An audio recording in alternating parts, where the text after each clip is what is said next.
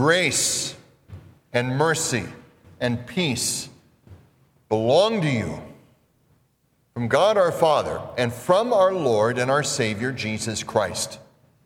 Amen. The year is 1530, a few years ago, 1530, and our friend Martin Luther, the founder of what came to be known as the Lutheran Church, is preparing a sermon, and he's struggling to find a way to communicate to his hearers the concept of bearing the cross and what that involves in the daily life of the Christian. And so he hits on this idea of making use of a popular fable at the time. And so he refers to this popular story. It's pretty much a made-up story. It's a story about a man by the name of Christopher. Christopher is a great big man, well over 7 feet tall, big, strong giant of a man. And it's Christopher's job that he's taken upon himself in their little village. There's a river that goes through their village, and he's taken it upon himself that he helps people across the river if they need help. They line up on the shoreline, and big, strong Christopher will pick them up and carry them across the river to the other side. That's what he does. One day, showing up at the shoreline along the river, little child asks Christopher, "Could you please carry me across the river?" Christopher looks at the little child and thinks, well, this won't take a bit. Nice little child, nice light load, no problem. So he puts the child on his shoulders, begins to walk across the river, but he notices, for some reason, with every single step, the child gets heavier and heavier and heavier, so much so that he gets to the middle of the river. He's afraid he's going to drown. But he doesn't drown. He keeps walking, and he finally makes it to the other side, and he puts the child down, and he asks the child, "Little child, why are you so heavy?" Well, then in the fable, in the story, the child replies, "I am the Christ child. Whoever carries me carries the weight of the world." Popular fable at the time. Luther used that to illustrate the Christian bearing the cross. He said, a lot of us are like Christopher when we first looking at this little child. We look at Christianity, Luther says, and we think, oh, this is easy. This is easy. Trust in Jesus as your Savior. Through faith in Him, you're fully forgiven. His promises surround you. Heaven is my home.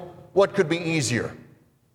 But Luther goes on, but then you find that as you carry this Christian faith step by step through your life, then you discover that the hostile oppression coming from the devil and the hostile oppression to Christ and the gospel coming from the broken world around you and the hostile oppression erupting up within your old sinful self, that this all comes after you and comes down upon you, so that there are moments when you can feel as if you're going to drown under the weight. He said that very often is the reality of the Christian life in bearing the cross. Bearing the cross. To bear the cross, let's understand this, is any burden that you and I bear in our lives as a result of trusting in our Savior. Any burden you and I bear in this life as a result of trusting in Jesus as our Savior. That has huge ramifications. But that brings us to Mark chapter 8. The disciples, Jesus' disciples, have been with Jesus now for some time. They have seen him preach. They have seen him teach. They have seen him heal. They have seen him drive out demons. They have seen him calm storms. They have seen Jesus raise the dead. But now on this day, there's something of a pivot point. in their ministry. He gets specific about what now is going to take place. He says that very soon he is going to suffer.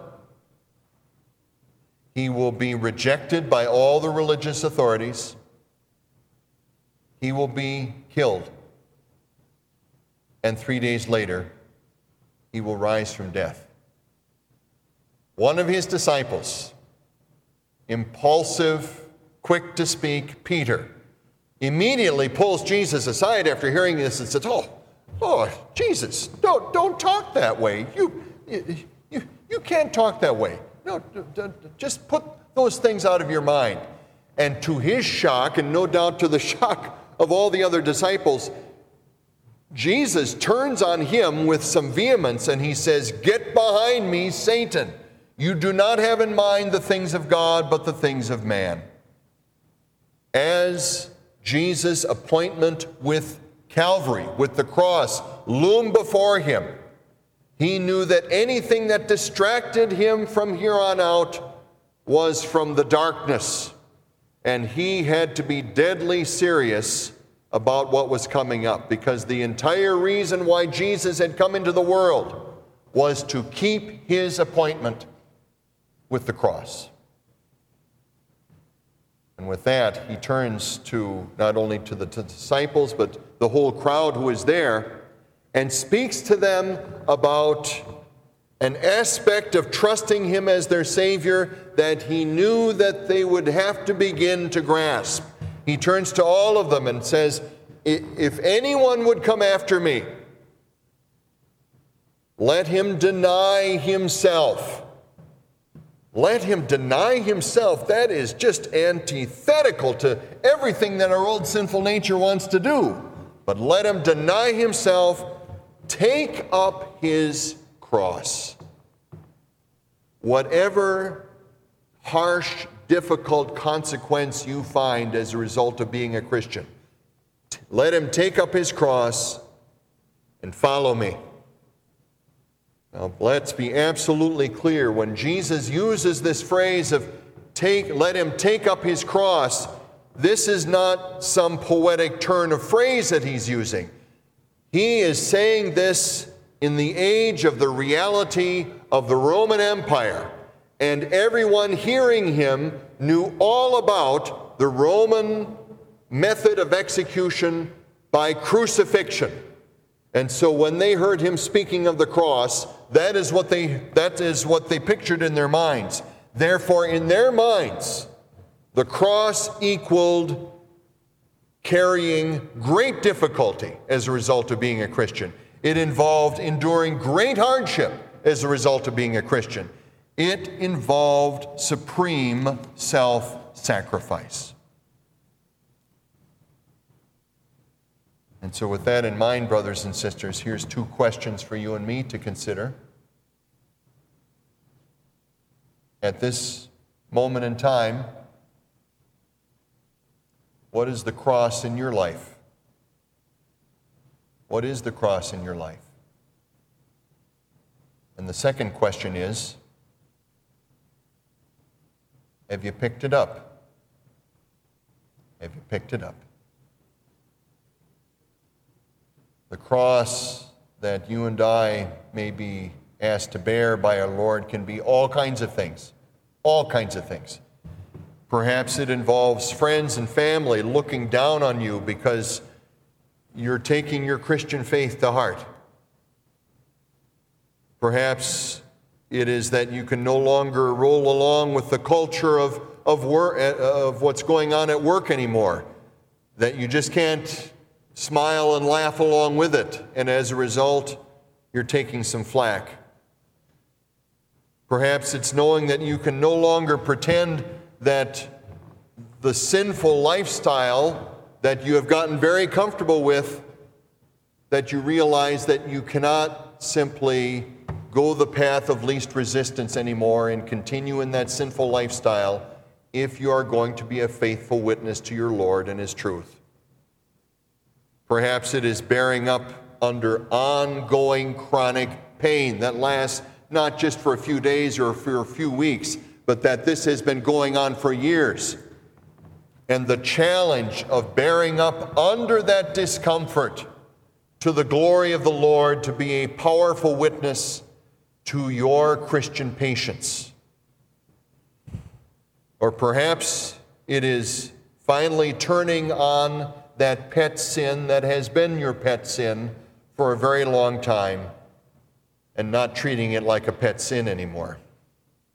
Whether it's drinking to excess, or whether your pet sin is laziness, or whether your pet sin is gossip, or whether your pet sin is indulging in lust over social media, or whether that cross is dealing with your hair-triggered temper that you have let fly off too often, or whether that pet sin is envy when you consider the lives of others, or any number of other pet sins that you know you have to face down. Brothers and sisters, you and I must confess to each other and to our Lord that there have been all kinds of moments that you and I have chosen not to pick up the cross, that it's too inconvenient, too difficult, too hard. But every time we have failed to do that, you and I have failed our Lord, and we have failed in the very purpose for why we are here. But that reminds us why Jesus came. When Jesus went to the cross, he took upon himself even those sinful failures when you and I have failed to pick up the cross appointed for us. He carried those to the cross as well, and through his suffering and death, his blood has washed them all away. And now through faith in our living Lord, he assures us that we're cleansed, that he blankets us in the perfection of the perfect life he has lived on our behalf, and that we are his, and he is ours. Peter, who had such a sharp exchange with Jesus in this moment. Peter never forgot what Jesus said to him that day. In fact, he shared what Jesus said to him with another proclaimer of God's word, a man by the name of Mark, and the Holy Spirit used Mark to write the Gospel of Mark, to record these words. And years later, according to early church history, Peter continued to carry the crosses in his life until he met his end on a literal cross. According to early church tradition, he was crucified upside down because he did not think he was worthy to be crucified in the same way as his Lord. What sustained him? What sustained him through all those years of proclaiming God's word under difficulty and hardship and persecution and pain? It was God's forgiveness of Peter's every sin. It was God's forgiveness of Peter's every sin. Shortly before his death, Peter had some closing words in his last letter for you and me to read in his final letter. In part, he says that because of Jesus, you and I look forward to a new heaven and a new earth, the home of righteousness. And so that was shining out before Peter's eyes for the rest of his life.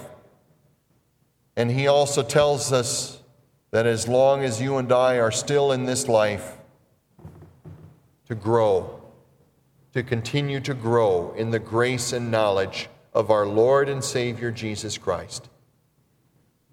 God's full forgiveness sustained Peter through all the years to come until the Lord called him home. That is what sustains you and me too. And so whatever cross the Lord has placed in your life, you and I, empowered by God's forgiveness, can pick it up to the glory of our Lord. And through it, the Lord will demonstrate to those around us what an awesome Savior you and I have. Amen. May the peace of God that surpasses all understanding keep our hearts and minds in Jesus. Amen.